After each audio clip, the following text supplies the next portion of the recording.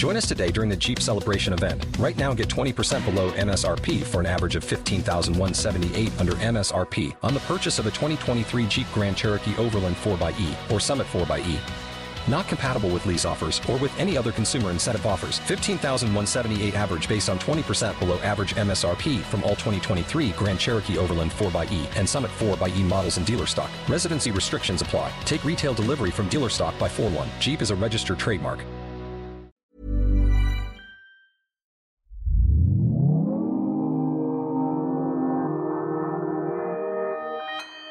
Consequence Podcast Network.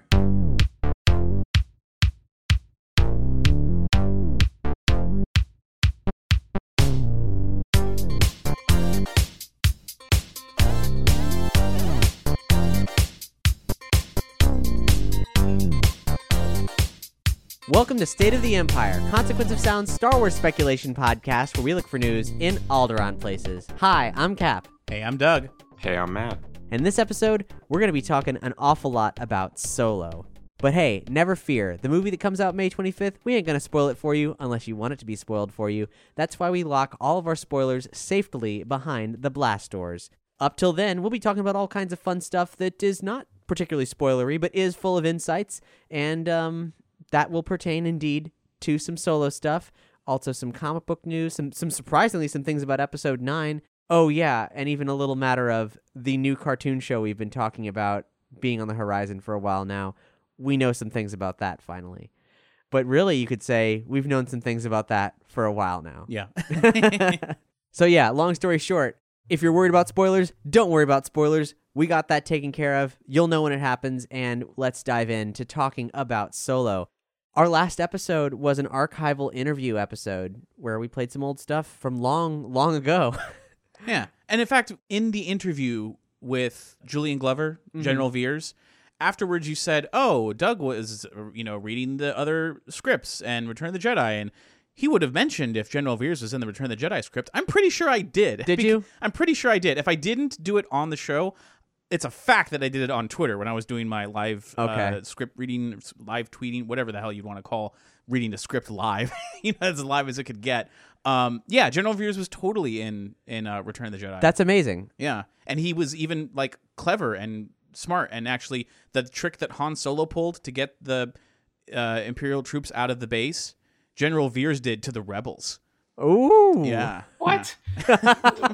I would have remembered that. That did not come up on the show. Yeah, no, General Veers was they find, because there's a whole bunch of, it's not just like a scouting party on the Endor moon, it was like a whole bunch of rebels on the Endor moon building like a secret base, and so General Veers shows up in an AT-ST with like a whole bunch of Imperial troops, and they're like, all right, quick, wipe them all out. Pew, pew, pew. And they go and they just kill a whole bunch of them. They're like, all right, there's going to be more rebels coming.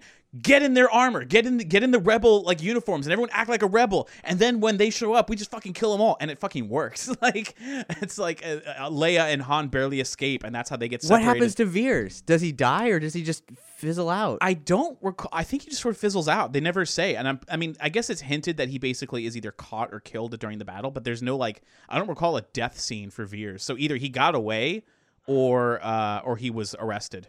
Man, can you imagine having a persistent, capable Imperial nemesis other than Darth Vader in these movies? Veers, legit, was the only one who didn't screw up. Veers did his job perfectly. The only thing that screwed up was the Emperor got cocky, and then both of the Death Stars above Coruscant, that's right, 2 Death Stars, both of them blew up, and then it's like, well, shit, I guess the war's over. I think Piet came close to that. I don't think anything he did anything wrong. He had some bad luck with R2 knowing how to fix the hyperdrive and the A-wing getting through or whatever. But I think that's the closest. But Veers is capable. Yeah, and Jerjerrod in the movie version is actually fine.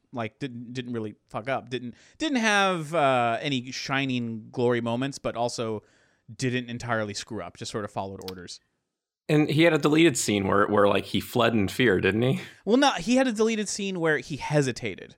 And in that hesitation of firing the Death Star's cannon, that gave just enough time for Wedge and Lando to get in and blow it up. So, non-canonically, according to the deleted scene, Jerjerrod did screw up only because he hesitated for a split second. But canonically for the movie, then he's actually fine. But according to the script, he was actually Grand Moff Jerjerrod and possibly a Sith in training. They didn't go into it. It was crazy. What? He called. Don't you remember any of this? I was telling you this. No. Then I was. You got to read my tweets. Okay, Doug at Doug V Banks on Twitter. Yeah, go back in time and read my tweets. He called Grand Moff Jerjerrod behind closed doors, calls the Emperor master. Huh. And he's like, the Emperor confides in him some stuff. I don't know, it's strange, but we got a lot more to talk about. We do, and I would never hesitate to have one of these discussions about Star Wars. I will shit that didn't divert happen. at any time. Ask Anyway, me, I'll tell you.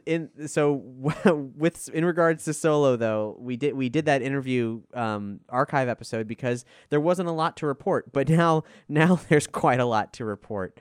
So tickets are now available. They were made available at 12:01 a.m. on May the 4th, and according to the official website of the Cannes Film Festival, the runtime is 2 hours and 15 minutes. Now, we all had an easy time scoring tickets at that moment of the tickets being available. If you follow us on our Facebook or Twitter feeds, I don't know if maybe you didn't catch the memo, but there wasn't really much of an official memo about it, but we were hearing rumors. We were able to confirm it. So definitely do follow us, because if you wanted to get that head start, we got a heck of a head start. And I mean, I chose the first showing at my preferred theater in town, and I was the first seats to select from the theater. Like, it was uncontested. So seemingly, like, no one was really excited to be at midnight buying Solo tickets, except that Fandango reports that Solo's advanced ticket sales, I guess people woke up, and within the first 24 hours are beyond what they were for Black Panther, and is second in 2018 pre-sales to only Infinity War. Wow. But it's crazy because that article in and of itself, or those announcements, has created a lot of like controversy between the Solo haters and like those that are like excited for it. It's they think it's like just a PR bullshit that it's even doing well, that it's just to try to further the buzz for the film by saying it's doing well. Can we reflect on that for a moment? Because Yeah. we haven't really discussed the Solo haters on this show yet. And I feel like it's kind of a recent phenomenon that's sort of like, it's been bubbling up for a while and is sort of presenting itself. There's a lot of reasons to not want this film. We have outlined them extensively from the moment it was even first hinted at on this very program. And I'll admit, I was a self-proclaimed Solo skeptic when they announced that there would be a Solo film. Which is fine. Solo skeptic is fine, but Reasonable, some of the, in fact. Yeah. It's just become a very toxic environment without seeing the movie. I guess what bothers me is that the difference between, like, if they announce like a trilogy of Han Solo books, like they've done twice before, or comics, everybody would be fine seeing it in those mediums. But for some reason, just because it's a movie, it creates a toxic fan environment because that's held to a different scale. I guess just because of, I don't know what that is, movie experience. Are movies like absolutely king when it comes to media? Like, or is it money? I have no idea. But for some reason, because this is a movie, if they screw it up, it's that much worse than if it was just a book or a comic. Well, I mean, we do know that movie continuity in all cases trumps whatever's been written in the expanded universe. So, Yeah. I mean, I haven't been exposed to that much Solo hater toxicity, but I did see a YouTube video recently that was saying why Alden Ehrenreich was the worst choice to ever possibly be Han Solo, and I'm like, I don't know about that. I think given the amount of actors that are out there now who could perform and do it, I'd be hard pressed to pick someone else. But every person that this person recommended was an impressionist of Harrison Ford, and it's like, yeah, an impressionist can read a line sounding similar to another line reading. That's what an impression is, but acting is a very different thing. So I'm willing to give benefit of the doubt until I see the movie to see whether or not someone did a good job or not. But it was also like, he looks nothing like Han Solo. I'm like, he looks a little like Han Solo. Like, he looks more like Han Solo than I do, like, I don't really care. Like, people, this reminds me so much of when they announced Daniel Craig was going to be James Bond. Oh, that's an interesting That's actually, comparison. I was actually going to bring up not Daniel Craig. I was just going to say, I wonder what the reaction was when they casted, George Lazenby and Roger Moore as Bond, because that wasn't after just trying to get a second Sean Connery. And I don't think like Bond would have survived if they kept just getting a new Sean Connery. Yeah, let's get And Sean not that Connery. When I was up in the Catskills and I saw this guy do Frank Gorshin does a really good Sean Connery impression. We got to get him to do it. We can just have him do an impression the entire time. Be out of your freaking mind.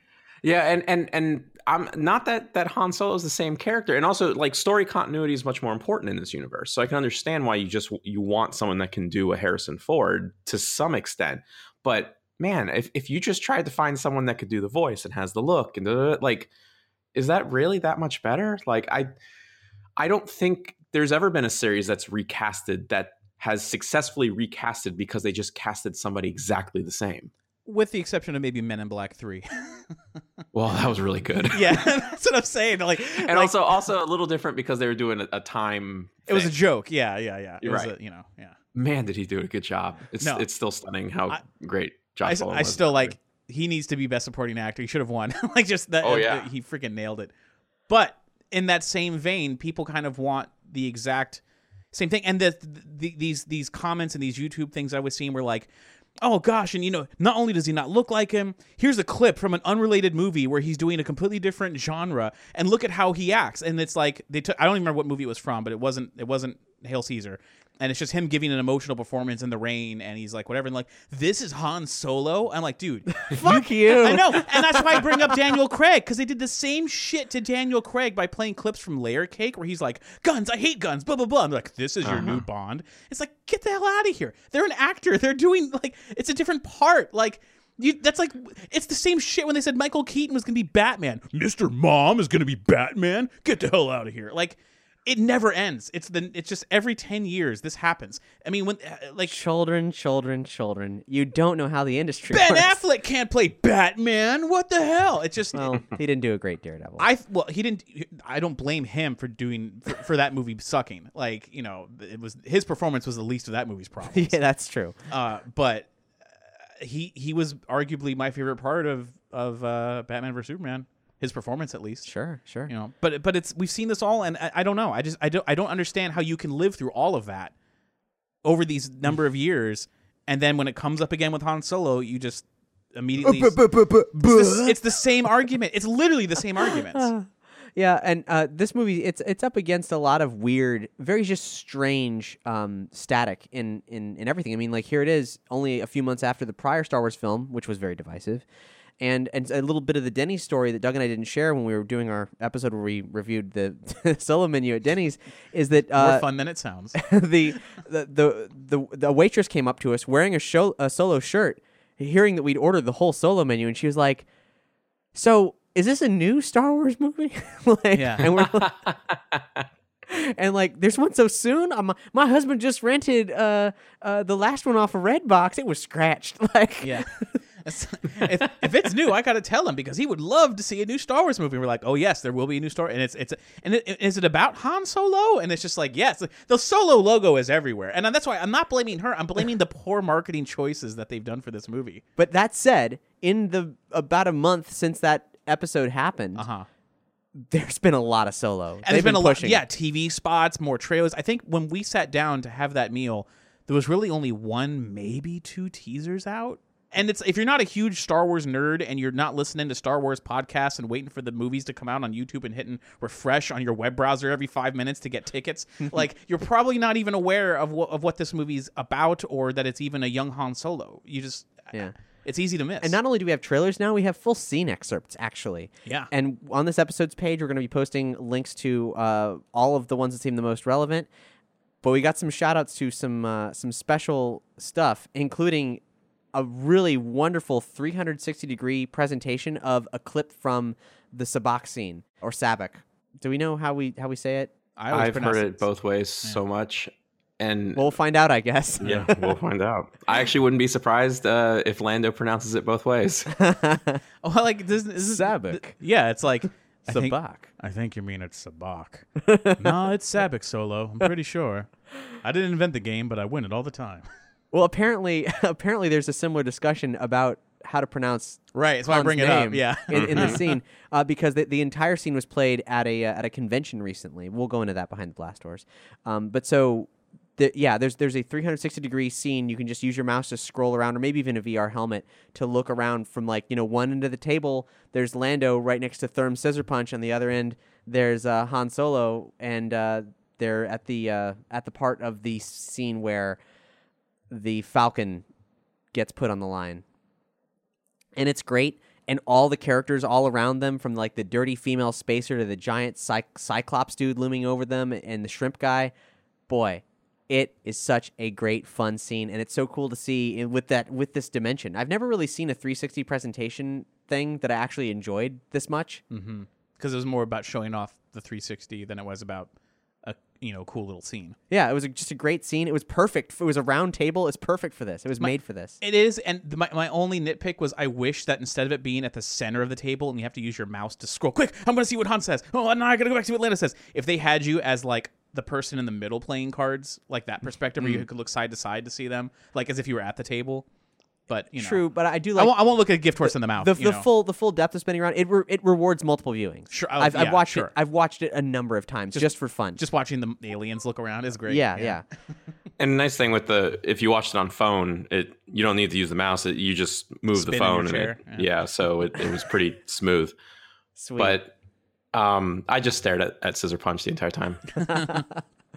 Yeah, actually, one of our co-hosts on our Nerdy Show stuff, Brandon, he's the kind of dude who, when Disney's ruling the world, making a ton of money, in Star Wars, he was really mad at the last film, understandably so. He rebels. He rebels. Yeah, he does rebel. Mm-hmm. And he was mad. He was like, "Fuck this movie. I don't want to see it." He'd heard all these rumors about the movie, which we'll go into in a moment. And then he saw the Denny's trading card for Therm Scissor Punch. He was like, "Fuck it, I'm in. Yeah. This is everything I want." Therm Scissor Punch, if you're not aware, is basically a lobster man playing cards, and he's awesome. More lobster than man. Cerebral Paladin tweeted us that in the Force Awakens visual dictionary, it specifically says that Han won the Falcon off Lando while playing Corellian Spike, which is a variation of Sabacc that uses dice, and that's why we were curious in the past about so what's the deal? How could he win with these dice when It's a card game. Yeah, it's a card game. So it's a special variation, and maybe Han. We don't have confirmation of this, but maybe Han's going to be like, "Hey, let's play a version from my hometown," with these dice. And what's the deal with people were saying that the dice that he hangs in the Falcon was the dice that he won the Falcon with? Yeah. But yet we see him with gold dice in his speeder earlier in the film? Yeah, they're his lucky charm. So he just so happens to also win the game with them, unless the visual dictionary is being contradicted now. But that's what the visual dictionary says for The Force Awakens. Right. Okay. Well, I guess we'll see. I guess we will see. Yeah. We got a full scene with the Chewbacca, the scene about Chewbacca's age in the Falcon. We get that entire scene, which is really nicely plays out. There's a Nissan commercial where L337's flying the Falcon, and it's a full scene. And I don't know if is it for the Nissan commercial or is it in the movie? I can't tell. Well, they did do for Force Awakens. They had a Chewie BB-8 scene where they're on board Starkiller Base. That was a full movie scene that really had nothing to do with anything. So I wouldn't put it past them just to be able to do that. Yeah, I don't think it's in the movie. But I will say, though, just from experience of watching a lot of TV this weekend, that commercial plays constantly to the point that even I am a little sick of it. Well, I've still never seen it outside the internet, so okay. And that little dog was really cute. It looked like a little Chewbacca. Yeah, actually, that was a very cute dog. There's also a tour that Donald Glover gives of the Falcon, which is really neat because you kind of get. I mean, gosh, that looks like a complete set.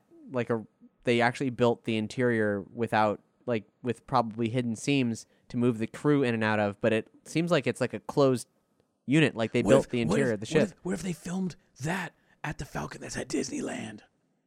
They did not. I know they didn't. Just what greater way to promote it? It's we actually filmed this at Disneyland on the Falcon. It's wow. That's in Kamen Rider where they're all the props are actually the toys. Yeah. Yeah. But the biggest thing that came out was a featurette called Becoming Solo, and it is full of all kinds of scenes we haven't seen before and great perspectives from the cast and crew. Can't recommend it enough. In terms of talking about the actual story beats for the movie, that's all going to be behind the blast doors because we're pretty sure that the Solo Monopoly game gift wrapped at us this entire film's timeline. Quite possibly. So look forward to that if you want some spoilers. And we'll also be going into some of the scenes in the featurette that are kind of new to us. In another trailer, we also got a first look at Warwick Davis's character, which we'll link to in this episode's page. And we recently found out that the character we'd formerly been calling Enfys Nest, who's a female bounty hunter, leader of this, or mercenary or something, leader of the Cloud Rider gang, is actually pronounced Enfys, kind of like emphasis. So it's Enfys Nest, not Enfys Nest. We'll see how they pronounce it in the movie, because all I know is good old Uncle George called them the Gungas. This comes straight from Lawrence Kasdan. Make it that what you will. Tatooine, Dantooine. The Star Wars collecting group Yakface pointed out that Solo is actually using Star Wars 1313 concept art. That's the long speculated on last LucasArts game that was never released, Star Wars 1313, set in the underbelly of the Star Wars universe. We'll link to some concept art showing a group of vagrants gathered around a burnt-out astromech Hulk, which is exactly what we see in one of the earliest Solo trailers. Nothing goes to waste. Nothing goes to waste. There's also there's a company called Designed by Humans, and they have a Star Wars license where they produced a bunch of Solo-related shirts, and in this batch of Solo-related shirts, there's a shirt called Galaxy Sunset, which depicts some kind of sailcraft spaceship that we've never seen before. We've never seen anything remotely like it in any of the Solo stuff so far, but this was released in a Solo batch of shirts. It is definitely Star Wars merchandise. It looks similar to some of the designs of the Kashyyyk craft in Revenge of the Sith. So maybe we get a quick little, dropping off Chewie's family. That'd be cool. Yeah, that would be cool. So that's the only thing I could possibly gather just from the shirt itself. It's a cool design. I know that much, but boy, it is so out of sync with everything else we've seen so far. Yeah. Now, that's essentially where the Solo talk ends, but there was a recent long article on Esquire about Alden Ehrenreich, who's playing Han Solo, and it is the best source for dispelling a lot of the rumors that have been circulating this film. We had Lord and Miller, the directors, fired from the set. Ron Howard took over. There were all these crazy rumors about Alden Ehrenreich being so bad that they had to call in a acting coach and all this other stuff coming from unnamed sources. There's also the rumor that when they announced that Ron Howard or that Lord Miller had been fired and Ron Howard was hired, the crew applauded, Right. Then so excited were they that the tyranny of Lord and Miller was over. That sounds really unprofessional if that was to believe to be true. Right. So this, fully aware that he can only say so much with the NDAs in place about everything that's been going on here. This is one of the most telling interviews so far. I highly recommend it. We'll link to it on this episode's page. But yeah, I heard someone was telling me recently, it was hey, so this Han Solo film, it's gonna be bad, right? They fired the director, the director, and then brought in some other guy, and then some other guy, and then Han Solo was so bad that they had to have an acting coach, right? Mm-hmm. This is gonna be a bad movie, right? And I'm wow, that's all wrong. Mm-hmm. That's all super duper wrong. We've speculated on these rumors in the past, trying to figure out if there's any truth to them. But at the end of the day, it seems like mostly these are, people somewhere in the cast or crew who are relatively uninformed selling some, you get, when you're an informant, you get paid. Mm-hmm. So if the websites think that your shit is real, you're going to get some money. And on the note of the acting coach, there's no explanation as to who the acting coach was for. Actual, there is now. Oh, there is now? Yeah. Who was it for specifically then? Okay, so in regards to this, it was writer-director Maggie Kiley, who she was brought in allegedly to work specifically on Alden's performance. Mm-hmm. Alden said in the Esquire interview she was part of a conversation that happened for a couple of weeks at one point, but that was basically it. And Lord Miller, who were also interviewed for this discussion about Alden taking on the role of Han Solo, they said that Kiley is someone they've worked with on previous films, and they brought her on Solo as a resource for the entire cast as well as themselves. See, what that sounds like to me, and I don't want to get too presumptuous, but that to me sounds like there was overall miscommunication from directors to actors on what was wanted. So this is like an interpreter, is what it sounds more like an emotional interpreter of like, well, try it that way, try it this way. This is what they're looking for, especially for someone that they were familiar with. Right. That's what that sounds like. Yeah, and also like an acting coach who's also a writer director. Yeah. No coincidence there. Yeah. But on the note of the supposed, they brought in an acting coach for Alden's performance was so bad. One of the arguments I'd heard, which was so self-contradictory, it made my head explode, was, well, they could totally hire an impressionist, because if an impressionist can do Han Solo or Harrison Ford so well, they can come in, do the impression. Disney can easily have the money to hire an acting coach to teach that person to act. And then, like, 2 minutes later, they're saying, can you believe they had to hire an acting coach to get Alden Ehrecht to be able to do this part? I'm like, are you out of your mind? Like, where does it end? There's constant goalpost moving. You can't win. Don't be that. Hey, folks, I know it can be fun to be that person, but don't be that person. Please don't be that person. How is it fun to be miserable? Boy, you don't see a lot of people who this is a whole psychiatric discussion I here. see miserable people all the time bemoaning everything about Star Wars these days, but it's like it's not fun. How can it be fun? It is a kind of entertainment. Oh, unfortunately. Oh, that sucks. I mean, hey, there's plenty of problems with Star Wars. There's plenty of problems with the film industry, but ultimately we have fun talking about it. That's why we're here. I'm not saying love everything mindlessly. Yeah, fuck no. No, we don't. I am not saying that at all. I'm just saying, like, to stew in your in your own hatred is kind of what the antithesis of Star Wars is all about. Yeah, see, because it's the path to the dark side. When you actively think that something's not worth your time and you should and it's just like that it's gross to you, stop caring. That's what you should do. You should move on. I can't remember, was it? I can't remember who it was. It was a famous person that says the definition of a fanatic is someone who refuses to change their mind and can't change the subject. Yeah. So, rest of the rumors, the applauding thing, Ehrenreich says that's bullshit for a crew to do that. That would mean they hated Lord and Miller, which was not the case by any stretch. And according to Esquire magazine, everyone involved is cagey about how much of Lord and Miller's material ended up in the final cut, understandably. But the big reveal from this article, whether it amounts to something or not, Ehrenreich is signed on for 3 films. So that's something we've talked about for a while. The Solo trilogy. What about Donald Glover? How many films? I think it depends on the reaction and the kind of money, because then they can start, he has a lot on his plate right now, and I can imagine he doesn't want to commit to much. But yeah. I think if Disney decides that they have a big pile of money that they could throw at him, I'm sure he would do more films. Everyone go buy Lando merchandise.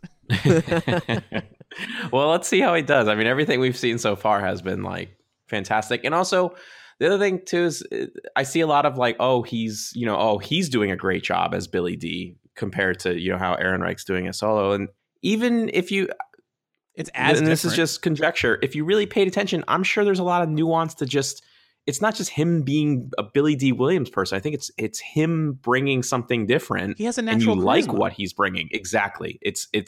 It's Donald Glover. People loved him prior to this film, and I think everyone's just excited to see him in a Star Wars film, and he's going to do great. But I wouldn't say it's just because he's doing an impression. I think it's because he's doing his own thing, and people are into what he's doing. Yeah, exactly. So now we're going to talk more about Solo, but that's going to be behind the blast doors. Let's talk about Star Wars Resistance, the latest in a series of I told you so's from State of the Empire. So we had a rumor about the name Star Wars Resistance being trademarked. We had Dave Filoni at Star Wars Celebration several years ago saying he wanted to do Top Gun style, Top Gun sort of Star Wars show. Granted, he said it was about Imperials. Yeah. He said his dream project would be to have it be about Imperials. Yeah. And I'm pretty sure Disney's like, you can't have flying space Nazis. You can't have that be the thing for kids. What I was wrong about is I was wrong about when it was going to be announced, but I'm happy that it was I said that I think it's going to happen before Solo. It did happen before Solo. Yep. And it is coming out this fall on Disney XD. This is a series that takes place just before the events of The Force Awakens, and that I would not have predicted, because that's a strange, Star Wars Rebels was limited in some capacity by the fact that we knew that inevitably these characters were going to have to be taken off the playing field in some regard before A New Hope happened. And now we have this even more limited arena of taking place before the events of Force Awakens, because the Poe Dameron comic has taken place extensively before the events of the Force Awakens involving these exact characters. So, and at the same time, we need more context of the First Order, what's going on. Yeah, and this would be, I mean, if I, holy crap, like, you mean Dave Filoni gets to be the person who cleans up the mess of the new trilogy? Cleaned up some of the Clone Wars stuff. Okay. I'm in, but also, like, kind of freaked out, because if anything, I thought Star Wars Resistance was going to be post Last Jedi, not post Force Awakens. Anyway, this series centers on Kazuda Ziano, a young pilot recruited by the Resistance and tasked with a top-secret mission to spy on the growing threat of the First Order. It will also feature the beloved droid BB-8 alongside ace pilots, colorful new characters, and appearances by fan favorites including Poe Dameron and Captain Phasma, voiced by Oscar Isaac and Gwendolyn Christie.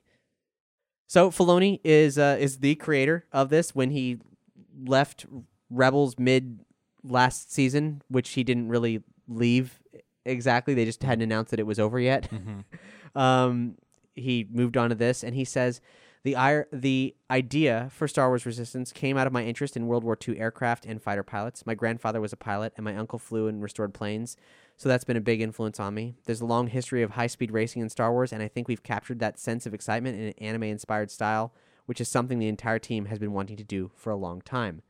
Which comes back to another point that we made earlier in prior episodes, is that we felt that when this inevitable fighter pilot show happens, it will be largely inspired by that one fan-made TIE Fighter short film. And we haven't seen any art from this yet. Not really. Just a logo with BB-8 and a ship. But I think this is saying, like, this is an anime-influenced show with pilots, you say? I've seen that before. Yeah. With the Empire. Did they hire that dude? They may have hired that. I would have hired that dude. Yeah. Dave Filoni. I can just imagine people like, Dave, you got to see this YouTube short. Oh, there's so many YouTube shorts about stuff. No, this is a fan-made thing. You just got to see it. And then playing that and seeing his jaw drop. Yeah. My dreams. Yeah. he held his hat in his hands and he crushed it. Just ringed it in his hands. We've got a lot of returning people from Clone Wars and Rebels. Art directions by Amy Beth Christensen, executive producers Athena Portillo and Justin Ridge. But they're also bringing in Brandon Allman from Nickelodeon's Teenage Mutant Ninja Turtles, which is cool. And we got a voice cast. I don't really know what to make of it at all. The top billing goes to Christopher Sean, who's from Days of Our Lives, Susie McGrath from EastEnders, Scott Lawrence from Legion, and Myrna Velasco from Elena of Avalor. I don't have much of a frame of reference for the vast majority of those folks. But there's like in sort of what you would consider supporting cast billing, there are some known entities there, such as Josh Brenner from Silicon Valley, Donald Faison, how do you pronounce his name?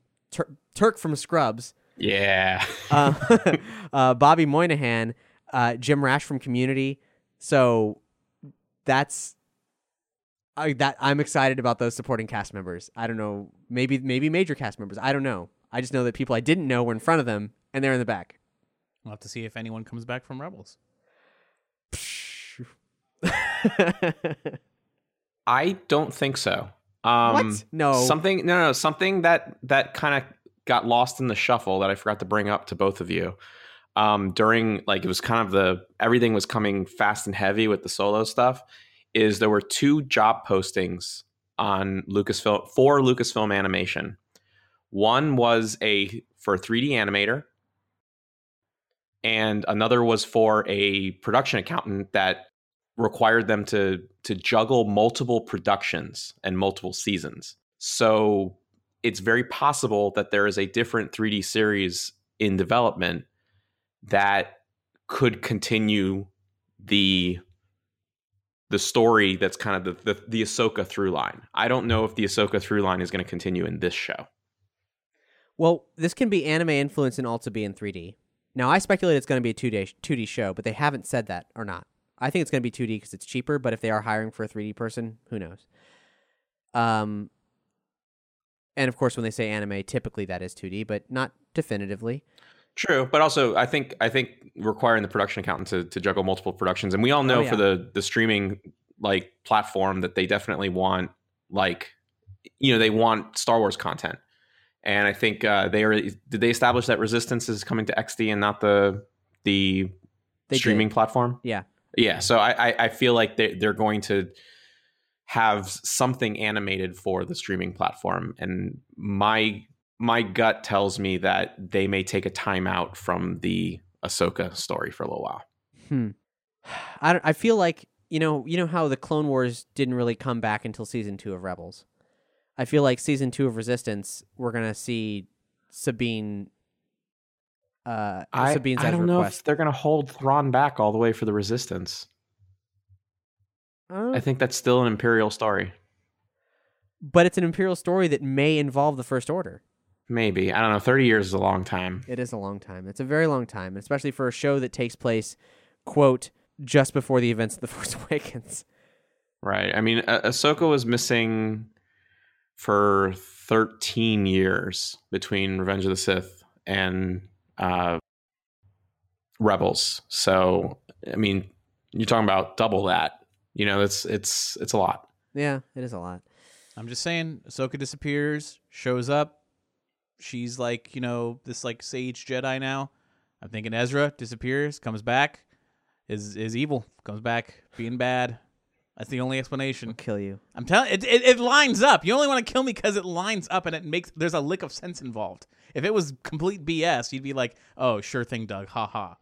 Eh. I'll only accept it if he's Snoke's boss. Snoke's boss. He's the one pulling the strings. Yep. He trained Snoke. It still kind of surprises me that they didn't adjust the timeline of the prior 6 films to make it more reasonable. I mean, the thing they should have done was make the Clone Wars for sure longer, but also like maybe the gap between Empire and Jedi. And speaking of time gaps, one of the things that further makes the time period for Resistance a little weird is that, like, not only has the Poe Dameron comic thoroughly established things happening in those moments just before The Force Awakens, with this main character of this show nowhere in sight as far as I know. I mean, they could have been shuffled in the background and be like, whoa, look at this, your mind's blown. Yeah. But the Poe comic has actually just taken a time jump. It's now post Last Jedi. So, they're not playing there anymore for, I guess, for good reason. They're giving Resistance space. Yeah. But they didn't leave much room. Do you think they're gonna continue in that, like, from what I understand, at least what I've been told, it's the, what Black Squadron was up to during Last Jedi and the reason why they weren't around, or at least that's the hints I'm getting from the Marvel, the kind of the blurbs. Mm-hmm. Do you think that ongoing is coming to a conclusion, or do you think they're going to let them play in that era for a little while? I don't know, but I do recall a while back Charles Soule said, "I can't believe they just approved the thing that they let me do for Poe." Right. So we're going to get a little bit more. It's still a well-selling comic, and yeah, it could end at any point in time. But that takes us to episode 9. Because we actually have some things to say about that. And the number one thing is that John Boyega mentioned in an interview with the Press Association, I can't wait to start shooting the next and final leg of the franchise. The first step is growing out my hair, so you can wait for the trailer to see why. And that is music to my ears, because that implies an actual time jump. Mm-hmm. What they should have done between the last 2 films that could have fixed so many things about the writing process for that movie. There's going to be a time jump. Thank the maker. We're gonna be upset when we find out it's just because there's a Finn clone, because they did clone some of the stormtroopers, and the clone has long hair. That it's like as a side effect of the suit he was wearing to heal him. It's like, oh, your skin regrows so fast, your hair grows fast too. Pop. Ugh. Well, I bet BB-8 help me shave this off. Like a little buzzsaw comes out. BB-8's such a Switch Army now. If he'd have clippers, Yeah, but as a hairdryer, he's got everything. So basically, I think that definitively says there is a time jump, and that's very exciting. And that means that much like any of the other trilogy films, there's actually a cool window of time to play around, to develop things out, to build a status quo for the galaxy in which this final conflict can take place. And yes, it does have to bear the weight of dealing with tying up all the plot threads initiated by the first 2 films of the trilogy that are still very unresolved. And we all know JJ's really good at tying up loose plot threads. Yeah, he's known for it. Yeah. Oh, yeah. I heard a very nasty rumor that we could probably just say is speculation. Rumor is probably the wrong word, but that episode 9 is actually going to be a 2-part film. Pulling a Harry Potter on you? Mm-hmm. I sincerely hope not. I mean, I think I'd prefer 2 films that were good instead of like 1 3-hour movie that's blah. if they did 9 and 10 and were like, yeah, we know it's not a trilogy, but when does it ever matter that it was actually 3 films? I'd be like, yeah, that's fine. That's fair. Yeah. But not if it's episode 9 part 1 and episode 9 part 2. No, that's messed up. That's stupid. No, that's really stupid. Oh man, that's so stupid. They're gonna do that. Pulling some Final Fantasy shit. Well, marketing wise, I think that's proven to be a big hit with, I mean, they've constantly done that. What, Harry Potter, Twilight, even like that's kind of how they've been marketing Avengers. Well, actually, they initially did that with Infinity War and then did not do it with Infinity War, which I think proves that they are banking, Disney specifically thinks that that's actually a bad idea. Yeah. You can't say episode 9 part 1, episode 9 part 2. That's just crazy. Well, remember, they haven't really used the episode numbers very heavily in any of the marketing. I mean, these movies have been Star Wars The Force Awakens and Star Wars The Last Jedi. You don't really see 7 and 8 anywhere except for fans talking about it in the movie starting. But even before the title is revealed, even Disney refers to them as episode whatever. Like before it was Force Awakens, it was episode 7.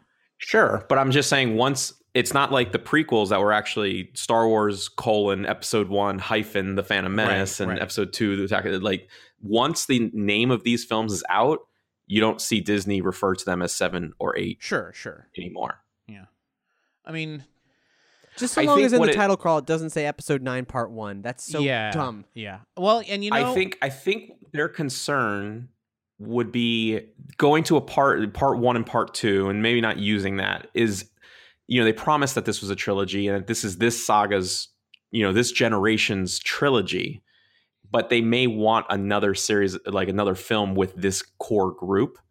And so they don't want to make you think, oh, there's going to be a second trilogy with this group.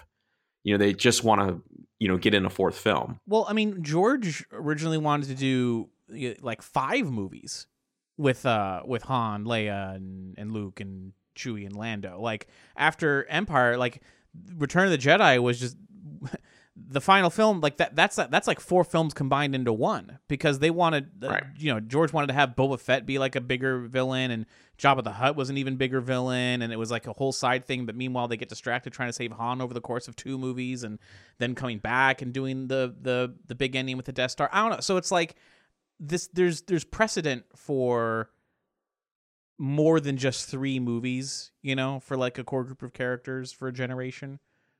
I think also, doing a part 1, part 2 thing is helpful for production purposes because like filming them back to back, you can get everybody in and then, you can release them, 6 to 8 months after each other as opposed to like trying to get the clear. I think a reason why Infinity War went from Infinity War Part 1 to Part 2 to just Infinity War and then unnamed 4th Avengers film is because they weren't able to lock everyone in to film it all at once. And everybody had to go leave and come back later to do all the Avengers 4 stuff. So it ended up kind of being separate productions, so to speak.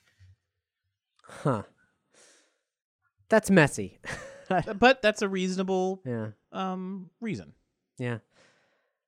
One other episode 9 thing, which is very tangential, very weird. A unnamed source spoke with the New York Daily News saying inexplicably, of all the things they could say about episode 9, that Yoda's returning and will mentor Rey. Out of the blue. If it's an anonymous source, it's got to be true. This is the most bottom of the barrel stuff, but kind of like, okay, sure, like Yoda, great. But we do know that from interviews, Frank Oz will gladly come back for the voice, but has no interest in puppeteering ever again, and was actually shocked when they pulled out a Yoda puppet and were like, "Is this good for the Last Jedi?" I love Frank Oz, but he's getting old, man. You got to fly him out there just for him to do the puppet thing again. He said choreographing the scenes for Yoda is so like cumbersome. Yeah. That, like, why would you do it? Yeah. So that's the verdict on that. So yeah, sure, maybe that's a thing. And if you did, you heard it here first, you know, or on New York Daily News. Anyway, Forces of Destiny, the animated series on Disney's YouTube channel, has been very, very, very spotty. But there's been some great episodes recently, actually. And as far as continuity goes, some crazy shit happened, folks. We're going to link to all the second half of season 2. There's 2 awesome Star Wars Rebels shorts, one with Darksaber era Sabine and her brother, and one with Ahsoka and Blaster Saber era Ezra, which explains a little bit about where the saber came from, actually. They're both great. And if you want more Rebels, yeah, this feels For about 2 minutes. these are maybe I'm wrong, but these feel longer than normal. They have body and substance to them in a way that many Forces of Destiny shorts don't. Mm-hmm. So highly advise those. Also, super weird, the snowspeeder chase on Starkiller Base that was deleted, the deleted scene, has been added back to continuity via Forces of Destiny. Nothing goes to waste. Nothing goes to waste. I'm wondering. What's weird though is like deleted scenes from like Jakku and stuff, like those made it into like the Force Awakens novel or were like flashbacks in the comic. But what's strange is like that snowspeeder chase never like made it back in anywhere until now. Yeah, the only place it was represented was in the action figures. Yeah. So I'm actually really curious about how they assembled this. Like, I'm wondering. I don't know how much of it they filmed to begin with. I haven't really perused the deleted scenes of The Force Awakens, but I'm wondering, like, did they even need to record new voices for this? Did they already have ADR from like Finn and Rey? Maybe. Is it? And it was definitely already storyboarded. So like, did they have did they have to do anything to make this? I'm curious. Aside from, actually animate it. No matter what the answer to that question is, we're not going to see Constable Zuvio in Forces of Destiny. So just don't even hold out hope. You don't know that, Doug. I'm pretty confident in saying. He and Rey have had some genuine moments in Star Wars Adventures. So like what? Hanging out. Yeah. Like, oh, what a genuine moment. Hanging out. No, grumbling about things, interacting, talking about what a douchebag Unkar Plutt is, you know? Oh. They're the 2 like lawful good people in that area of Jakku. They have to hang out. It's like, do you like it here, Constable Zuvio? Don't you ever dream of going somewhere else? No, I love sand. It's so warm and it just covers you like a warm blanket. Hey man, don't talk trash about Zuvio. Just don't. I didn't talk trash. I'm just saying don't expect him to be in it because other people don't care. Right. Here's my big takeaway from these Forces of Destiny things. Princess Kneesaa from Ewoks is in 2 of these episodes. Say what? Yeah, man. It's ridiculous. There's a little pink hooded Ewok. Couldn't be anybody else. It's definitely her. Not named, but Wikipedia has these appearances listed in the canon section. So it's on. Chopper enlists her to shoot down some TIE fighters on the Ghost. God. No. What? And she also she and Wicket are both talking to Luke and Leia. They're like, we got to reset our traps. And they're like, what the hell? We defeated the Empire. What do we need to reset the traps for? We need to eat. Well, and this hulking thing that looks vaguely like a Duloc, like it's as tall as an AT-ST, it starts trashing the forest. And they're like, and it's this weird moment of like, oh, okay, so the Ewoks actually knew how to build these traps beforehand. These didn't come out of nowhere. Yeah. These defenses are hunting maneuvers in place for killing giants. Yeah. Which is, well, it's been established in the other, movies that there's giant monsters roaming around them there. Well, I think that's what it was. I think it's a Gorax from. Oh, is it a Gorax? From the Ewok films? Yep. Okay. It's been a while since I've watched the first one. We're gonna have to watch both. Yeah, they dragged like a lot of the like Ewok cartoons and Ewok movies back into canon with the season of Force of Destiny, which is awesome. And here's the deal. So I looked up like the princess. Head over to Hulu this March, where our new shows and movies will keep you streaming all month long. Catch the award-winning movie Poor Things, starring Emma Stone, Mark Ruffalo, and Willem Dafoe. Check out the new documentary, Freaknik, The Wildest Party Never Told, about the iconic Atlanta street party. And don't miss FX's Shogun, a reimagining of the epic tale, starring Anna Sawai. So, what are you waiting for? Go stream something new on Hulu. What's she been up to lately? Anything else? Yeah, actually. She got up to some stuff with Poe Dameron's mom in a 2017 book called Star Wars on the Frontline by Daniel Wallace. What? Yeah.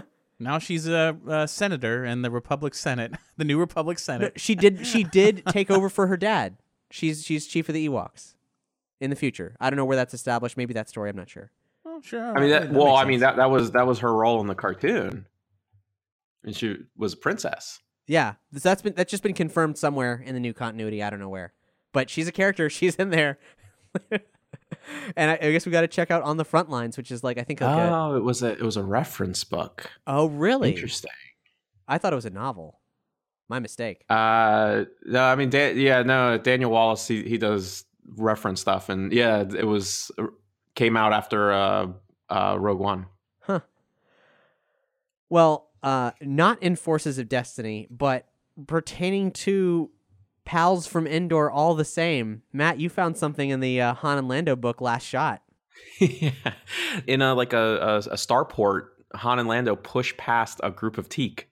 Now, the character Teak from the second Ewoks film, he's called Teak, but he is also a Teak. Yes. I didn't know that teak was the plural form of teak, like fish and fish. Well, the specific line is Han took off into the bazaar, pushing his way through a crowd of teak and dodging a lumbering culp, which is something that's never been referenced any other time than just there. And also, in that same scene, and I'm just throwing this speculation out there to just get it out there, so if it's proven correct that it's on record, but they come across a Toydarian fortune teller. Uh-huh. Has no wings. They looked like they were like amputated. If that Toydarian shows up in Batuu as the toy shop owner that we've been hearing about, I just want to put that out there. Yeah, I mean, that would make a lot of sense because one of the things we said is how are they going to have an animatronic Toydarian who's flying? Yeah. That makes a lot of sense. How does a Toydarian, I guess the Toydarian who doesn't have wings can sit on a hovercraft like Yoda did because, they're not really made for walking. Yeah. Also interesting that it was a whole crowd of teak, and I don't know that ever happened in the prior continuity that they ever spent time on an abundance of teaks. I don't think Teaks really showed up anywhere because I'm probably very wrong about that, but I'm pretty sure it only featured in Ewoks and in Star Tours.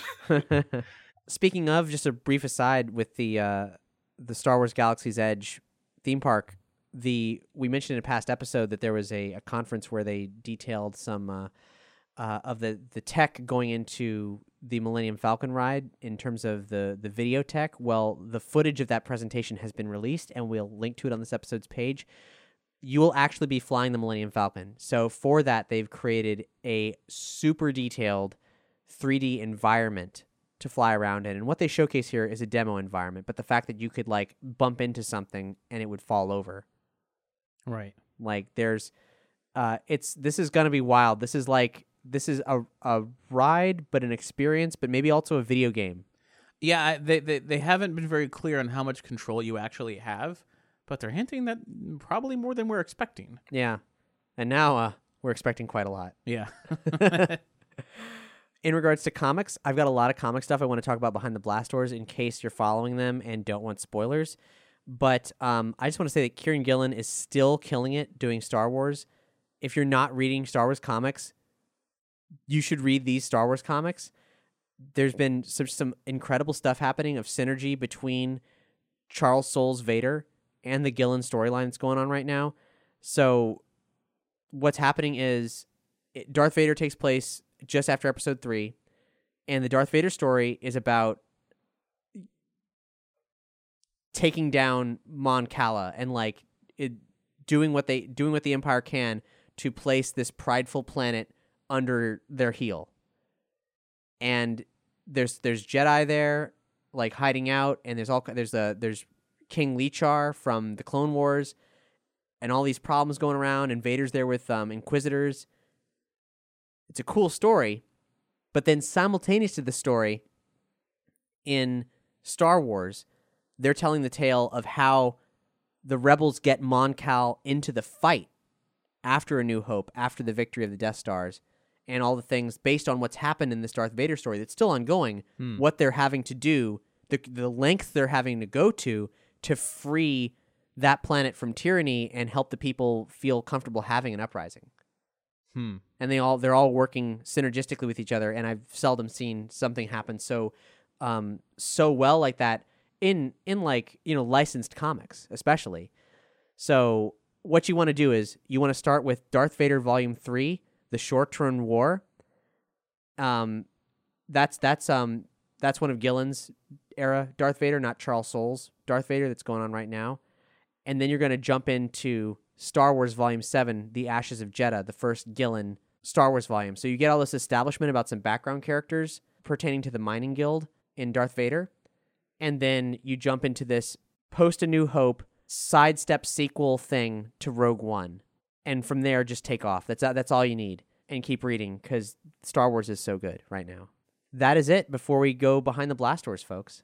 You can follow me on Twitter at Cap Blackard. And I'm at Doug V. Banks. And I'm at Matthew Spill.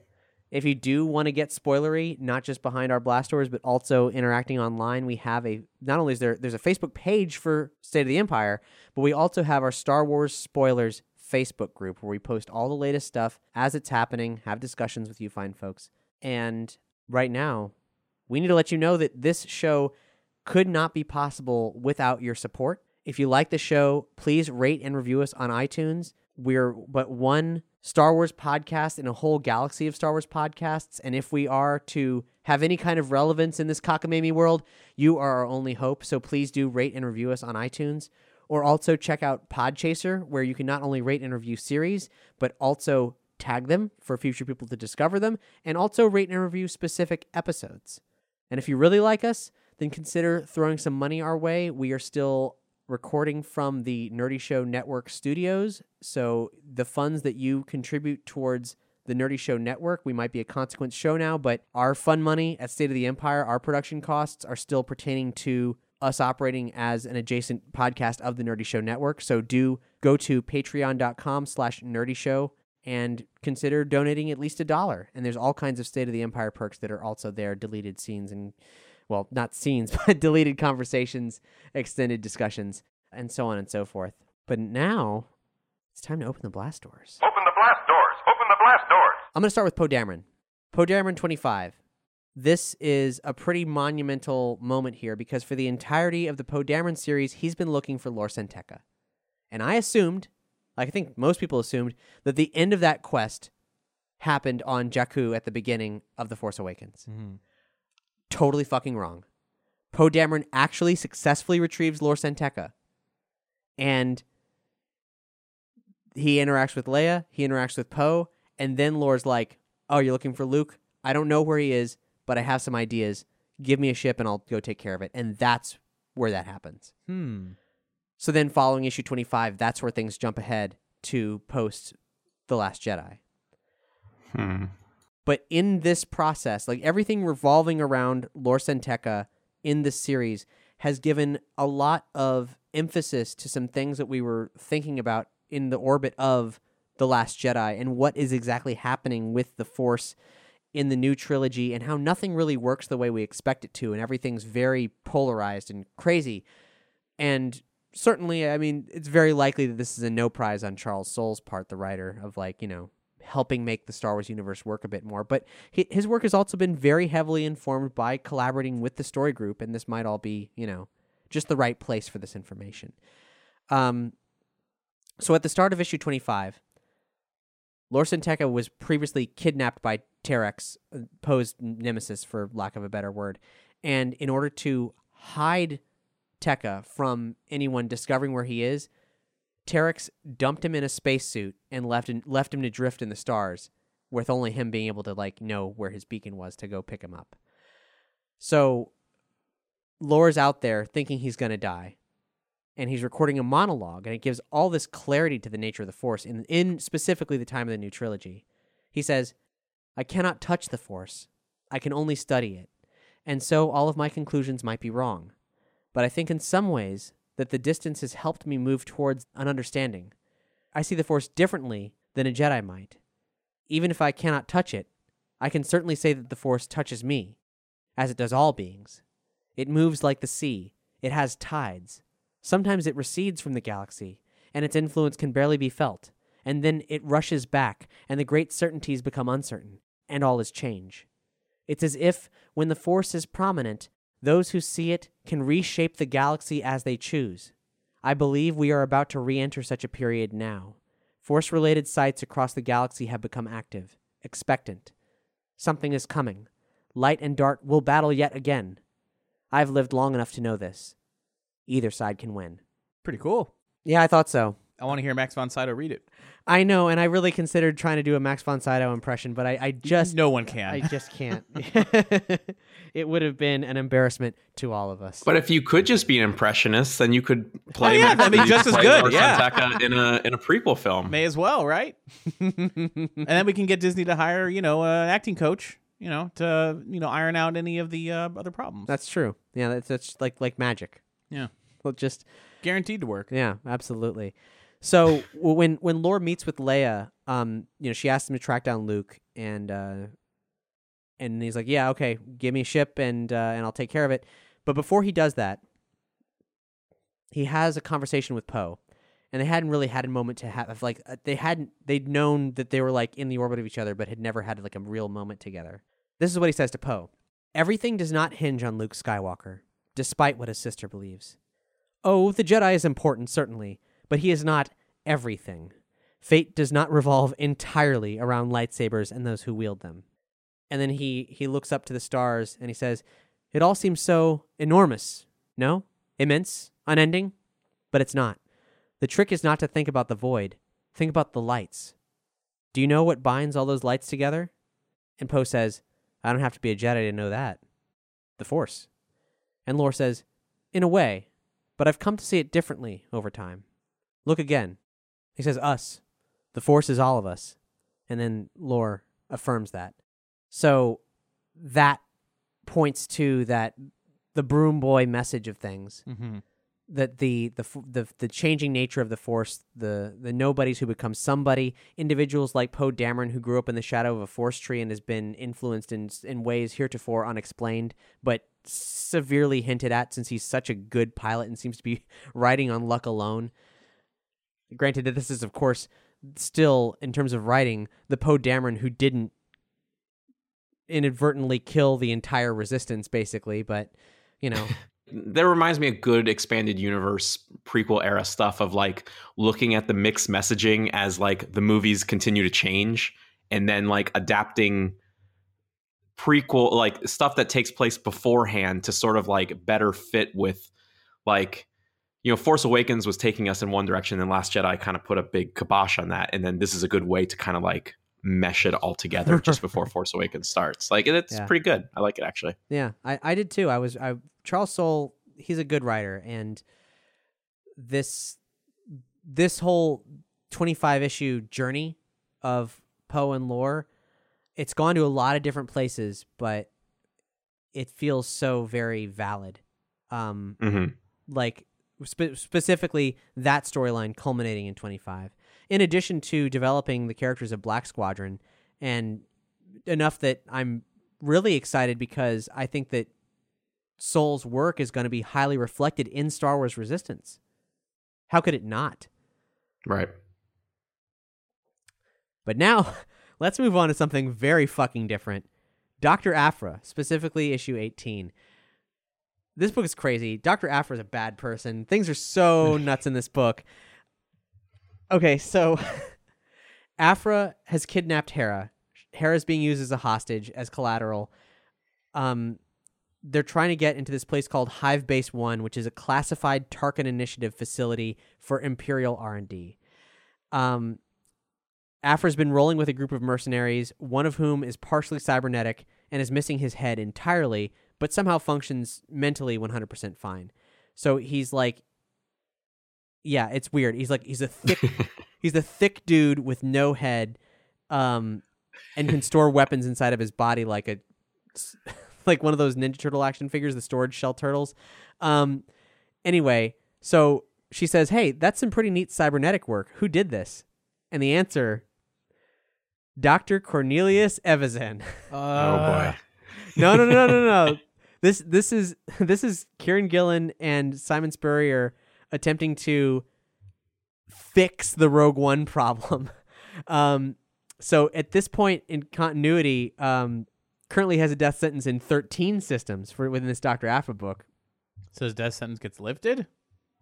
I guess. I don't know. Wait, wasn't it 12 systems? In the movie? Yeah, it was 12. So it's I think it's 13 one now. extra. Mm-hmm. So he's described as a self-declared tech flesh artist, peddler of kidnap and experimentation. They say he never stops until victims are begging for death just so he can say no. One of the mercenaries says, "I tracked him to Jeddah.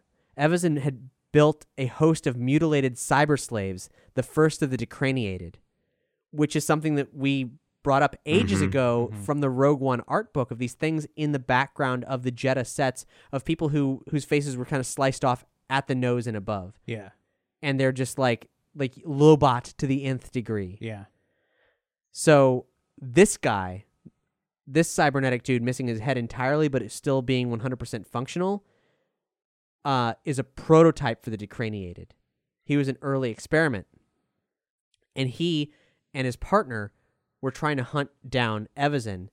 They said they were on Jeddah. They missed him by seconds. We had to evac when the Imperials used some hellish new device to destroy the city.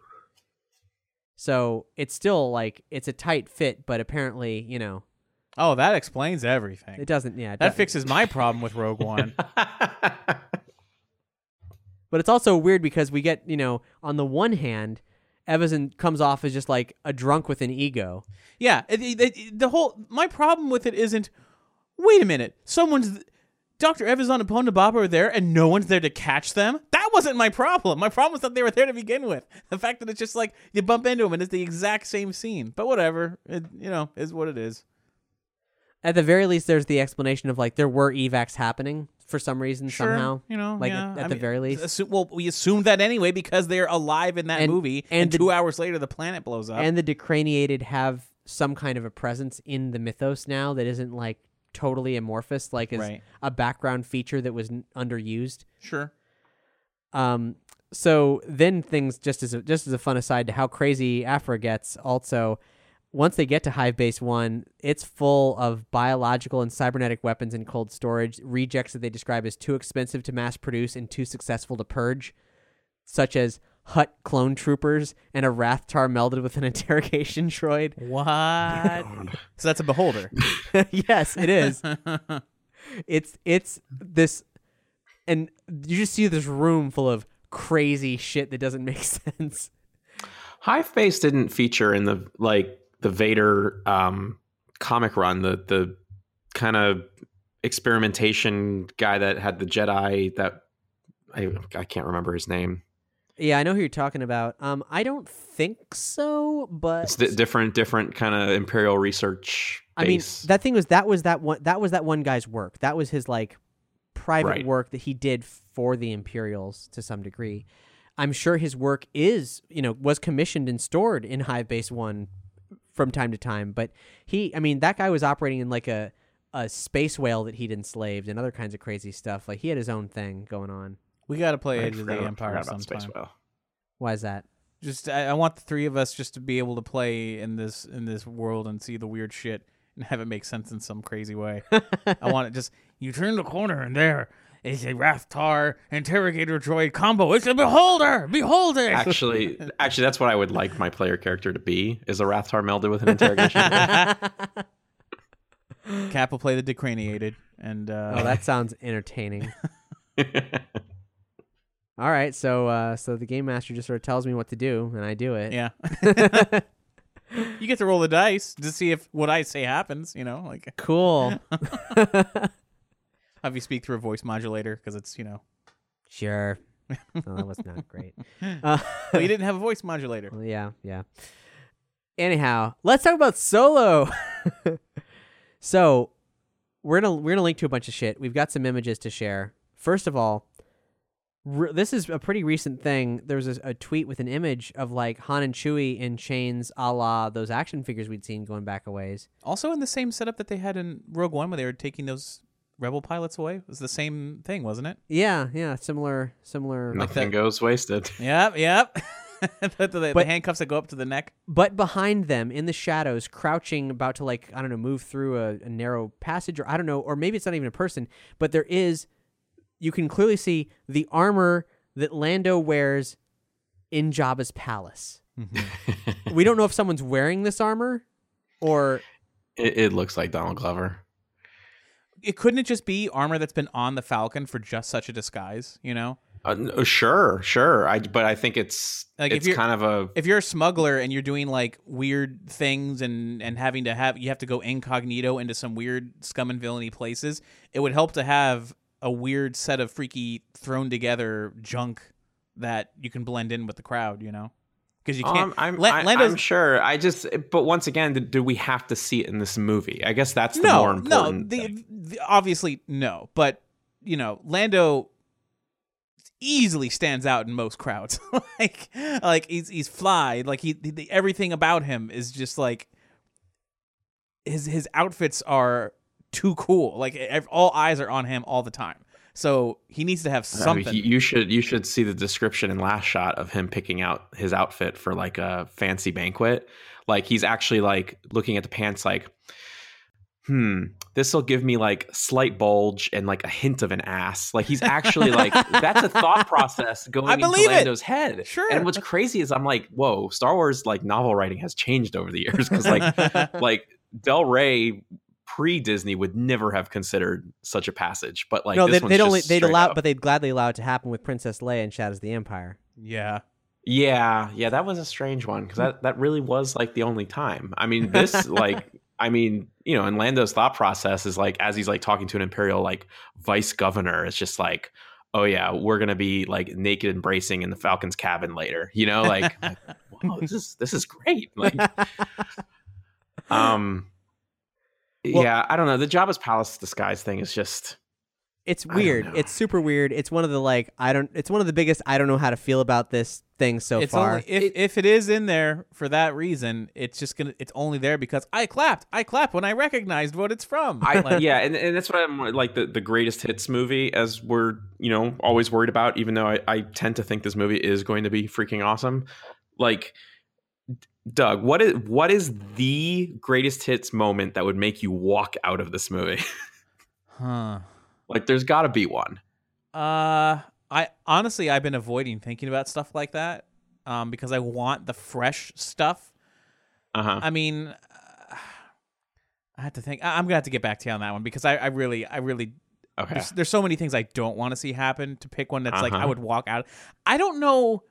I honestly don't think there's any one thing there's no one thing that could get me to walk out of the theater. I'll think of one. We can move on. If you name one that you think, Doug, how about this? Feel free to throw it at me, pitch me, and I'll let you know if I walk out or not. Okay. So it is an odd thing. We have seen Ron Howard sent a photo of Lando's closet, and we didn't know what to make of it. But turns out that's actually a thing in the set. Donald Glover, when he does the Falcon tour, he shows Lando's closet. It's there. It's a thing. It's full of outfits. That's awesome. That's the real deal. And then also, there's a recent Forces of Destiny episode where Leia acquires her Boushh outfit between Empire and Jedi. Yeah. And so now, inexplicably, though it didn't really need to happen, we have both outfits explained in theory. Yeah. How odd. Next up, Clint Howard will obligatory be in his brother's films, and so he is. In this case, Ron says if this was Rocky, he'd be the Burgess Meredith of the underground droid battle world. Yeah. You gotta hit him. He rubs L3 the wrong way and is part of her introduction in the film. We have, since the last episode, seen a Funko Pop 2-pack featuring a couple of quote-unquote fighting droids who look dope as fuck, and we really have zero details on this, but there's some battle droid component of the place where they meet Lando in the film. Yeah. In Last Shot, L337's introduction, when she shows up on screen to talk to Lando, makes some joke about droids' rights, and L3 gets offended, and Lando's like, no, look, I know that's like very important to you. And she's like, it is very important to me. So I imagine that might be what rubs L3 the wrong way, is these droids being used as, fighting droids. So I think that's where that's going to fit in. I think it's interesting now, Clint Howard being in good company with Simon Pegg as being one of the few people on the planet who are both in Star Wars and Star Trek. True.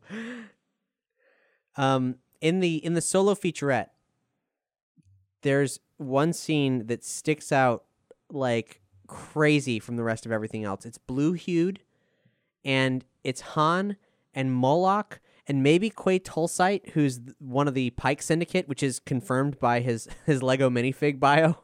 That's a Clone Wars era thing that's never been represented in live action media before. So it's basically Han and some aliens with geometric headdresses in this subterranean sewer space. Like there's a gang with them, and Han's being forced to confront a caterpillar person who comes out of the water. Yeah, that was a weird thing. It's really brief, and it's super cool looking, and it is exactly the kind of shit that has thus so far not appeared in any of the other Star Wars movies from this era. So I mean, they the Bo Gullet kind of, Well, kind of, except this is a person. Yeah. This is an alien person, it seems like. This thing's wearing clothes. And the Bomar monks kind of through, legacy stuff, I guess, but not really, But it's exciting to see. I mean, this movie's going to be a lot of things, but it's also just going to have a lot of weird space stuff, which is one of my favorite things about any Star Wars movie. Mm-hmm. Yeah. Especially different space stuff, not obligatory cantina sequences. Right. Oh God, I don't want another cantina. I guess that's another thing. It wouldn't make me walk out, but I'm tired of the cantina. I'm tired of enter a place, look at all the weirdos, and the boop boop boop boop boop boop boop boop. It's like that's just the cantina theme. Like you're not fooling anybody. It's the same thing. Well, I mean, it is going to happen in some regards in the weird pub in the Alps. And in every obligatory cantina scene, there's never an alien that you see from another film. It's always all new aliens, all here, not in other cantinas. We don't see anyone reprise anything. We need more Twi'leks. I think the importance is why are you doing it? Are you doing it because you're just trying to, strike the usual chord, or are you trying to give us an idea of what it's like actually to live in this universe? Yeah, that is important. But it does seem like a cool scene so far, though similarities it may have to prior scenes, because it is a very different kind of cantina environment and is very much on the fringes, like well beyond the scope of what is going on in the other films. One of the biggest things we've seen the most of recently are war scenes on Mimban. We speculated in the past about, like, what are these war sequences? What's going to, like, did Han go to battle? Is that what's going on? And actually, the plot has thickened. Because, yes, these are taking place on Mimban, and yes, Han is a mud trooper deployed as like seemingly Imperial infantry or something, like a meat puppet out there in the trenches. But he bumps into, and we didn't see this coming a mile away, Beckett and Val in disguise. Because like we knew in the Lego minifigures, like Beckett was labeled as being in disguise, but turns out Han wasn't. Yeah, it was just Beckett. And we have these trading cards now, a whole bunch of trading card images, which we'll link to on this episode's page, many of which feature, like, and you can see some of this in the trailer, or various trailers that have come out now, Beckett and Val there on the ground, Val being a mud trooper.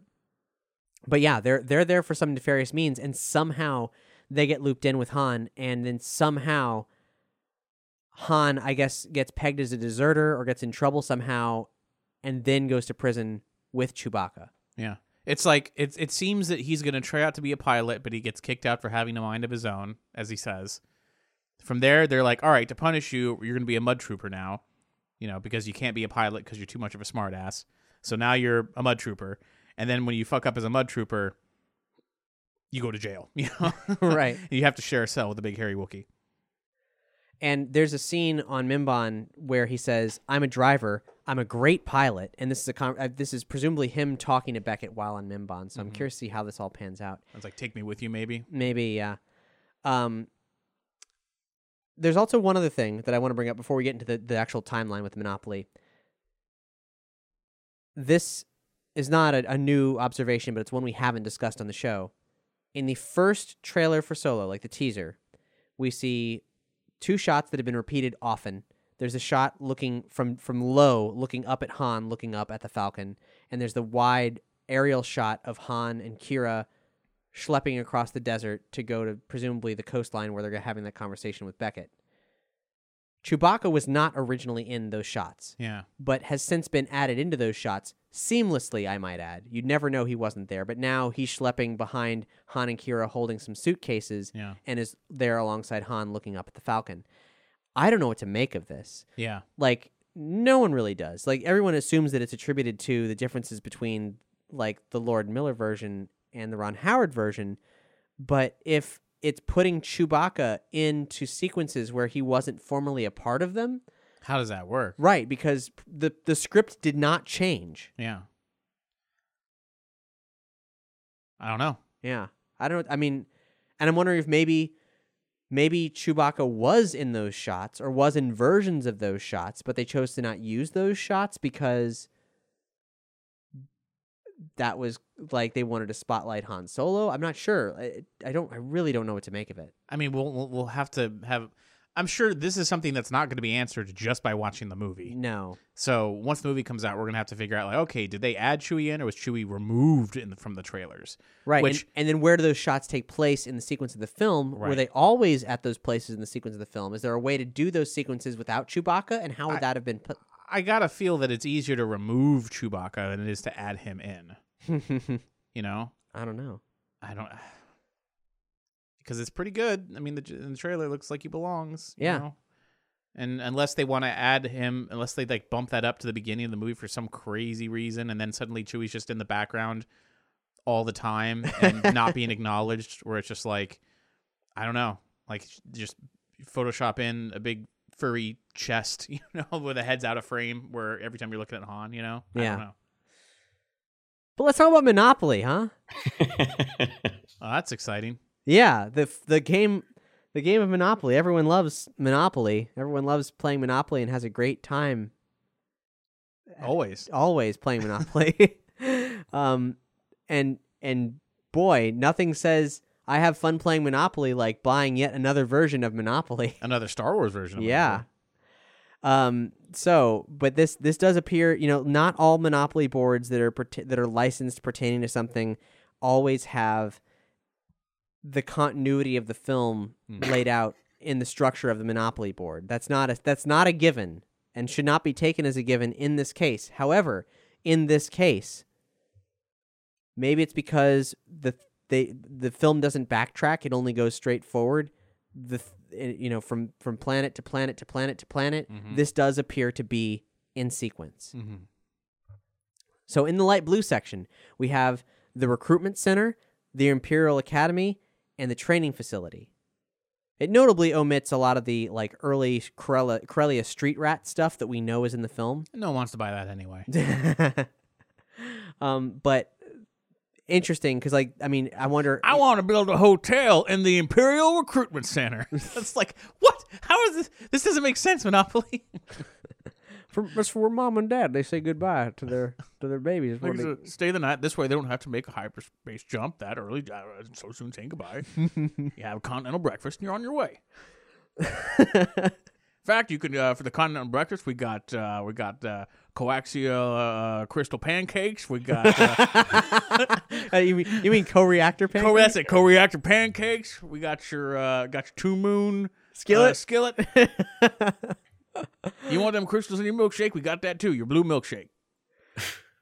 So I don't know. I'm curious if we'll see those, like we see the recruitment center in the trailer. I don't know how much they're going to linger, or is it going to be montage? This academy training facility. This is this key art that's just getting popped in there that we don't spend any time on, or are we like seeing Han in school for a while? I don't know.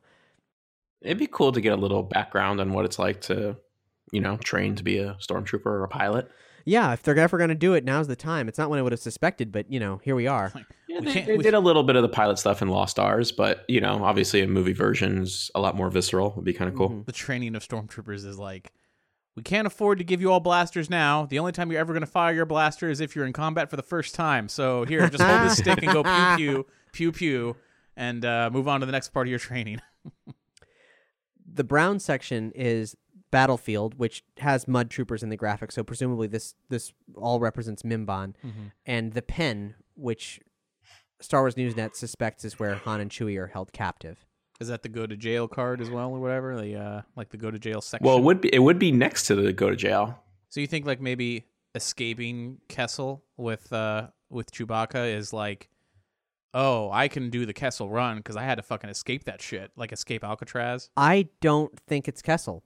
I initially it- thought it was. Yeah, I think it's like kind of temporary prison barracks on Mimban. But then why would Chewie be there? We don't know. It could be just Wookiee slave labor. I'm actually curious. Something we haven't really discussed is what is the Empire doing on Mimban that they're in active battle. So who are they fighting? Because the rebellion isn't really like a formalized thing at this point. That's a And, very good question. It could be any citizens. I mean, like if Mimban, if Mimban has a its own army or whatever, who knows? Well, it's interesting because Mimban's never been. It was kind of a backwater world before, and it still very well could be. And also, and maybe it's just like guerrilla style locals. Yeah. But also, if they need Wookiee slave labor, what are they building there? Right, and if they're harvesting, is this another ground for harvesting Kyber, perhaps? Because That's a good point too, because that is what Mimban is famously known for. Was Maybe Chewie's building the Kyber crystal. co-reactor. Chewie's building the co-reactor. He knows engines. and also Beckett and Val are there undercover, which is presumably They want something. a very fucking dangerous mission. So whatever's going on there has to be hella important. Yeah. Wonder if they're stealing Kyber crystals for Dryden Voss. I have no idea. Yeah, it's gosh. I mean, this is one of the biggest question marks of the film. Is these key plot elements? We now know where people are, how they're moving around. We don't really know the motivating factors. We don't know the MacGuffins at play, but we're starting to have more of a clue. The pink section is the den, which is speculated to be Dryden Voss's hangout that we've seen in many of the trailers. Seems legit. Spaceport, and then, much to everyone's surprise, a TIE fighter factory.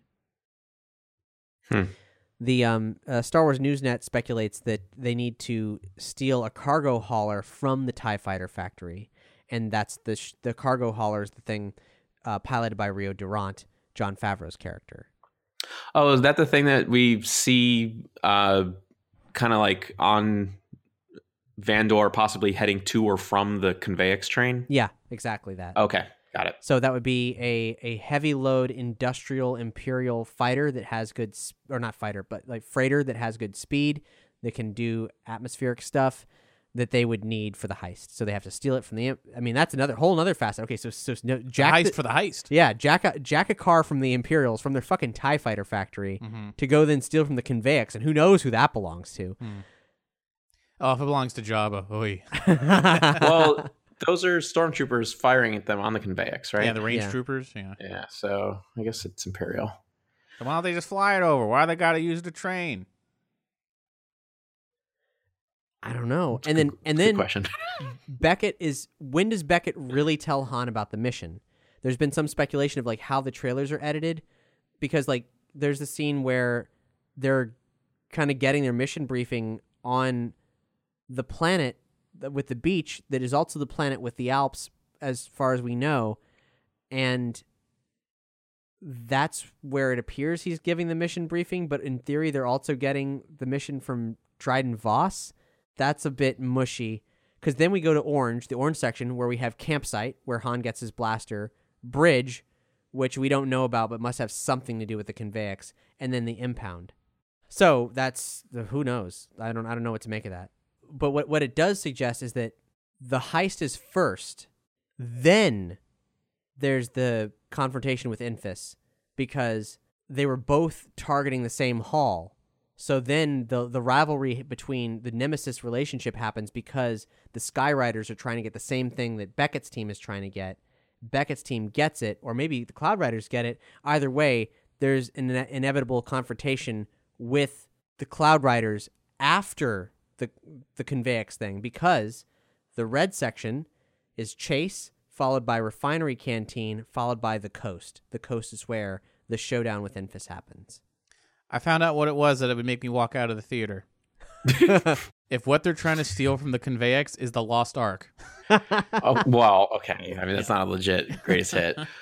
I think the best I'm going to be able to do, Doug, and I'm sure there is something, but the best I'll be able to do while we're recording is if Han has a moment in the cantina where he gets in trouble and Beckett's got to bail him out. And then Beckett's like, here's a tip for you, kid. Always shoot first. Yeah, I mean that would I would groan. I would groan out loud and yeah, you wouldn't walk out. Yeah, I wouldn't walk out, but like everyone in my vicinity would be like, "Who shut that guy up?" Because they were going, "Ugh," and I would like. Meanwhile, but Doug, be like, Doug, here's the thing. Yeah. Though. No one would hear you groan because everyone would be cheering and clapping and hooting because they made a reference. I would really. Oh, I would feel really. If in that scene where he gets like held up and Beckett has to come in and help. If it is just Greedo, like if Greedo's like, even Solo, better. Blah blah blah, Solo, and Beckett's like, Greedo, I think someone on the holophone needs you. Oh, I better go. It's Jabba. Oh, Jabba, and he leaves. And he's like, all right, kid, let's get out of here. Take it from me. Next time, just shoot him. You know. Then it'd be like, oh my god, that in combination, I'd be tempted. Yeah, if someday, it's Greedo. Yeah, you're gonna get yours someday, Greedo. There's a possibility that the thing in the Convex is something called coaxium. That was something that appeared on some sort of a card game that featured equipment that's either coming out or has come out pertaining to Solo. If it's coaxium, then, my friends, maybe we start to have the answer about where the hell the co-reactor pancakes come from. Yeah, coaxium. Yep. Now that's where we're going to cheer and everyone's going to be like, what the fuck? But that's the same thing as Take This Fight to the Skies. I was pumped for Take This Fight to the Skies. I was ready to cheer and have no one else understand why, but didn't happen. So. Well, okay, hold on. If a stormtrooper says, let's take this fight to the skies and then activates a jetpack, everyone's cheering. They don't have to have a point of it's reference. like Traitor. Yeah, it's true. Like, I mean, we didn't even know what the Traitor thing was going to happen, and we were like, oh shit! Like, this is great. It's great when an anonymous trooper behind a mask just says, you know what, fuck this. I'm going to stand out. I'm a tough guy. Yeah. The yellow section is the tavern, the droid arena, and the back room, which is presumably where the Sabacc game happens. Which scares me to think that Lando doesn't appear until like the last third of this film. But that does appear to be the case. The timing could be very different depending on all this, you know? Yeah, I mean, you know, proportionately in terms of planets visited, but if they spend more time on this. But it's crazy that, yeah, the Convex chase and all that, and the Cloud Riders and all that business doesn't happen until something goes wrong. But you see... Presumably they either lose something or need to get something back, or the deal changes. Right. And that's when they need Lando, and they need a fast ship. Yeah. And the full Sabacc scene that was screened at CinemaCon, you can watch the end of that scene in the 360 presentation, but the important parts is that Kira explains that the smuggler they're going to see, he's retired, he's a sportsman, and he really loves his ship, which he himself won in a game of Sabacc. So when the scene opens to Lando, he's telling a story about sleeping with an Imperial spy, but not knowing that she's an Imperial spy, which is fun. And Han gets in the game. So then there's the Han name mispronunciation thing, which I'm not really sure about, because Lando says, like, I'm a lucky guy, Han, but he pronounces it Han like hand. Yeah, like hand. I'm a lucky guy, Han. Which is how Billy D says it in the original trilogy. And then Han says it's Han, like Dawn. There's still a chance to save Han. That's where it's from, yeah. Yeah. So that's an odd moment. Then there's a montage where they're like, you know, gambling and things are getting crazy. There's one thing that sounds super cartoony the way it's described. They described a shot where an alien chomps his nails like a buzzsaw. Yeah. Which is like total Looney Tunes. Yeah. Is it going to play out like fun? I mean, hey, slapstick comedy is okay, but how goofy is it really? And then the 360 scene starts. So that's the gist of it. Yeah, holding out hope for all of it being cool. But if Greedo is in it and there's a reference to shooting first, that's grounds for walking out. I don't know if I would, but it'd be tough. It'd be tough to sit through. So this puts us in the home stretch because there's only 2 colors left, and one of them doesn't really matter for shit. And that is, we got the green, which is Operations Center Landing Platform Spice Mines. So, okay, the final deal, whatever it is, involves the spice mines of Kessel, hence the Kessel Run. Because then the blue section, which would be Park Place and Boardwalk, is the Kessel Run and Millennium Falcon. Put a hotel in the Millennium Falcon. Disney's going to try and do it somehow. So that sort of stages for me that there's going to be a lack of locations at the very least in this final section of the film.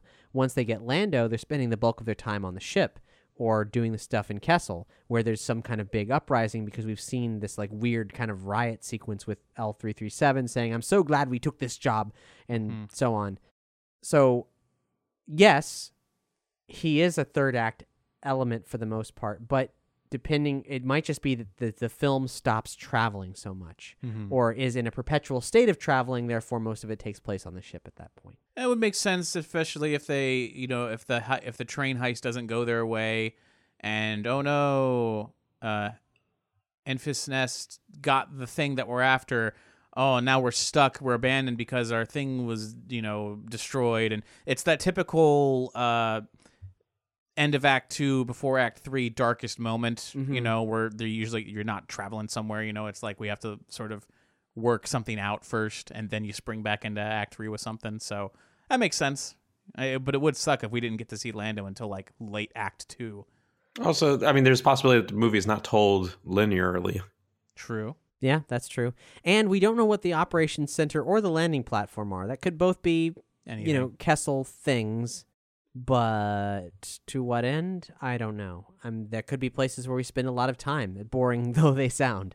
Hard to say. So that's all we know so far. We only have one more official episode of State of the Empire on the books before Solo happens. That's going to be coming out May 21st, and then the film comes out May 25th.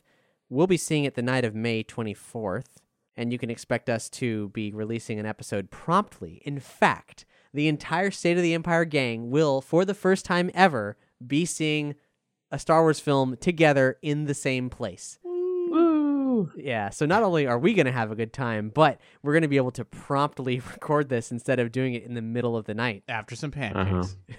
Yeah, we're gonna get some co-reactor pancakes, and then we're going to do the review. Do it live from Denny's. Denny's, if you want to sponsor. But in the past, our final episode before the movie comes out, we get all the pieces. We have all the information. We might actually have that this time. But we'll see. At the very least, it's also pretty near to the official 30th anniversary day of Willow. So our Willow Watch content is going to resume shortly. Brace yourselves for that, and may the Force be with you. State of the Empire is a production of the Consequence Podcast Network. Check out our expanding roster of music, film, and television podcast programming at consequenceofsound.net. This show is recorded and produced in Orlando, Florida at Nerdy Show Studios, home of the Nerdy Show Network. Geeky programming for all nerds across the multiverse. Discover more at nerdyshow.com. Our theme song, Maximum Rebo, was written and performed by Zantilla. Find more awesome tracks at zantilla.bandcamp.com. Special thanks to our Bothan pals in the Star Wars Spoilers Facebook group, the Nerdy Show Network Patreon backers, and G29T, 5th degree labor droid. From scanning your luggage to repairing the pilots to your star speeder, there's nothing G2 won't do to make sure that you have a safe and pleasant flight. Next time you catch a Star Tour, be sure to tell him Doug says hi. Yabba. I've always wanted to touch him. Like the texture of Yabba is something I need to discover.